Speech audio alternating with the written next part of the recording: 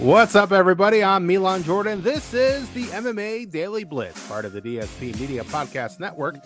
Hey, be sure to like, share, and subscribe to this podcast wherever you consume your podcast.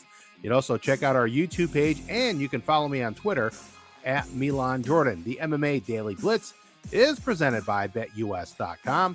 Bet with the 3-decade leader BetUS. Join now for a 125% bonus using promo code DSP125. Or a 200% bonus with crypto using promo code DSP200 and bet sports, casino, horses, pop culture, and more at BetUS.com. You bet, you win, you get paid. BetUS.com. All right, the big MMA news from this past weekend is not from a cage, but a boxing ring.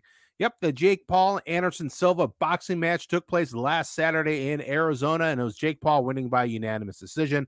His fourth win over a former UFC fighter.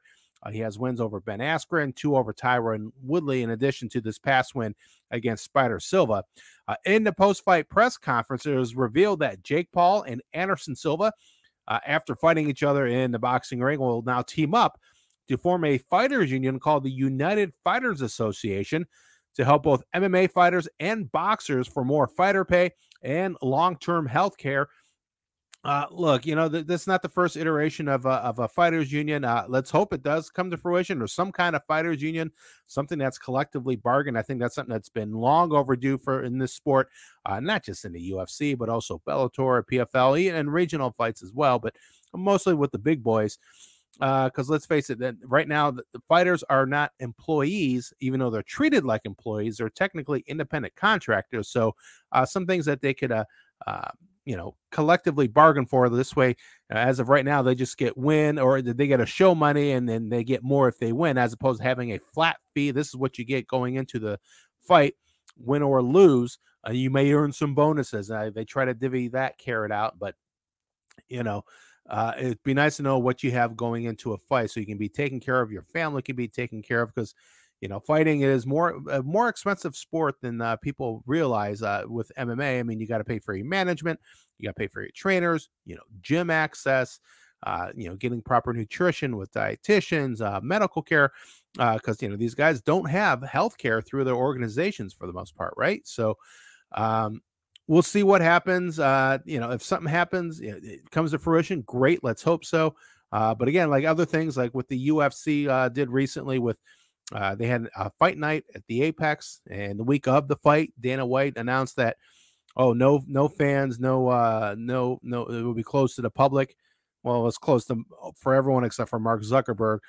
The fighters had no say in that.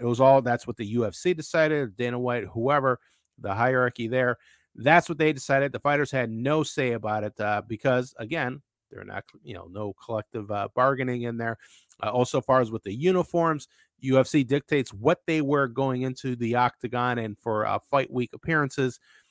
Fighters have their own sponsors. That's where they make their money, but they can't show them off the week of fight week because the UFC has their own sponsorship deals. So, again, that's something that the UFC decides that this is what we do. You like it or not, tough, and the fighters don't really have a say in it. So that's why a fighters union would be good all around. And, the sport makes a lot of money. It'd be nice to see the fighters get their fair share. And look, it's not going to exactly hurt the big organizations, but we'll see what the future holds with this latest fighters union. By the way, one other fight of note on this card for MMA fans: Ultimate Fighter alum Uriah Hall. He beat former NFL running back Le'Veon Bell. Some MMA fighters were in attendance, Sugar Sean O'Malley, Mike Perry among those. Nate Diaz and his team were in attendance for this event. Some are speculating that, Nate Diaz could be Jake Paul's next opponent. If not, then maybe sometime down the road.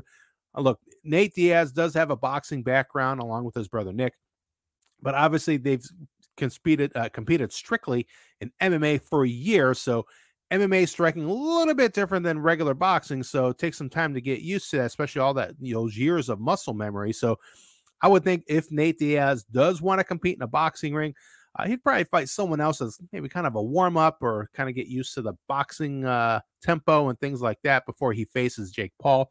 But look, if and when Nate Diaz and Jake Paul do get together in a squared circle, it's going to generate, we know, a ton of buzz and tons of money for everyone involved. So we'll see what happens there.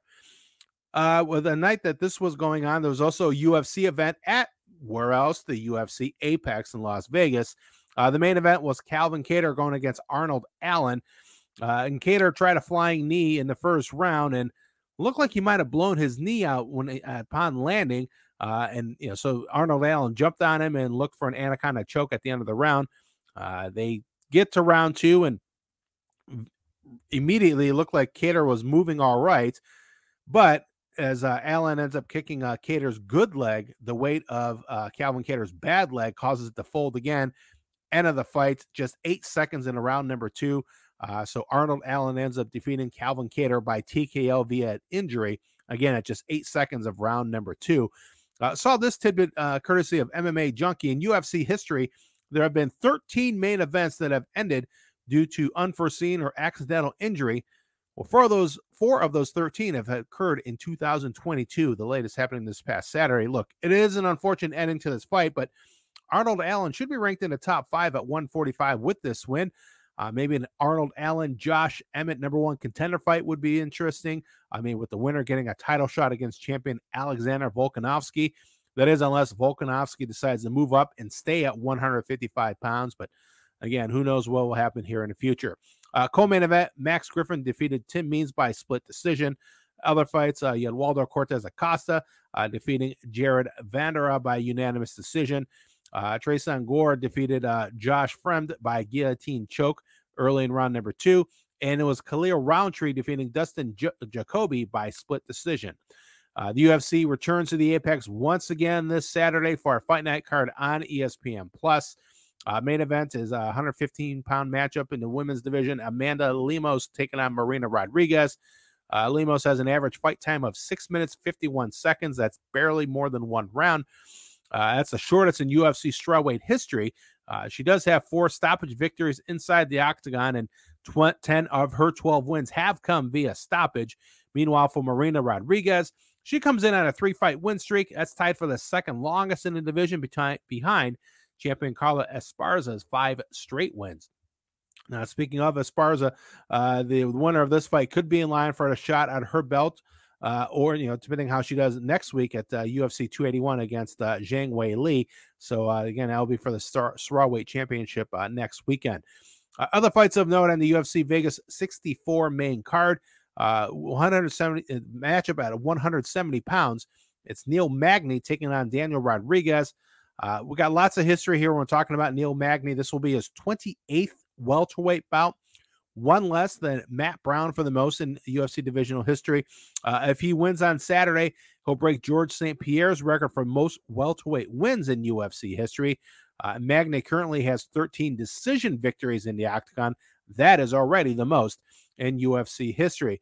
As for Magny's opponent, Daniel Rodriguez, he fights for the second time in less than 2 months. D-Rod is coming off a win at UFC 279. His 7.84 significant strikes per minute is the highest rate in UFC history. So there should be one whale of a fight for the co-main event come Saturday night. Elsewhere in the main card for this event, you got a heavyweight matchup between Josh Parison and Chase Sherman. In the flyweight division, you got Nate Maness taking on Tagir Ulanbekov. And in the lightweight division, Grant Dawson takes on Mark Madsen. Of course, we know the following weekend is UFC 281 in New York City, headlined by the middleweight title fight with Israel Adesanya putting his belt on the line against Alex Pereira. I'll preview that card for you next week on the MMA Daily Blitz. Meanwhile, another UFC pay-per-view in 2023. The first one will be in January in Rio de Janeiro, Brazil. And it was announced it's going to be headlined by a 4th title fight between flyweight champion Davison Figueiredo and the interim title holder Brandon Moreno. Also on the card, you got Jessica Andrade scheduled to face off against Lauren Murphy in a title eliminator fight. And then also you have a UFC and Pride legend set to return to the octagon, as well as Mauricio Shogun Rua will take on Ihor Porteria, UFC 283 in January in Rio. Shogun Rua is 40 years old. His last fight was a close split decision loss to Ovince St. Preux at UFC 274 earlier this year. Before that, the former UFC light heavyweight champ suffered a second-round TKO loss to Paul Craig at UFC 255. Shogun's 2 straight losses came after a stretch in which he won 5 of his previous 7 fights. So maybe some home cooking will do Shogun Rua some good. So meanwhile, for Patera, he got knocked down in his UFC debut at 277 this past summer. That ended a 15-fight win streak. So something to look forward to come January. All right, folks, that's going to wrap it up for this edition of the MMA Daily Blitz. I'll be back next week to talk about UFC 281. Please like, share, and subscribe to this podcast on Spotify, Apple, Stitcher, or wherever you get your podcasts. Also, follow me on Twitter at Milan Jordan. The MMA Daily Blitz is presented by BetUS.com and as part of the DSP Media Podcast Network. Thank you once again for checking it out. I will talk to you later.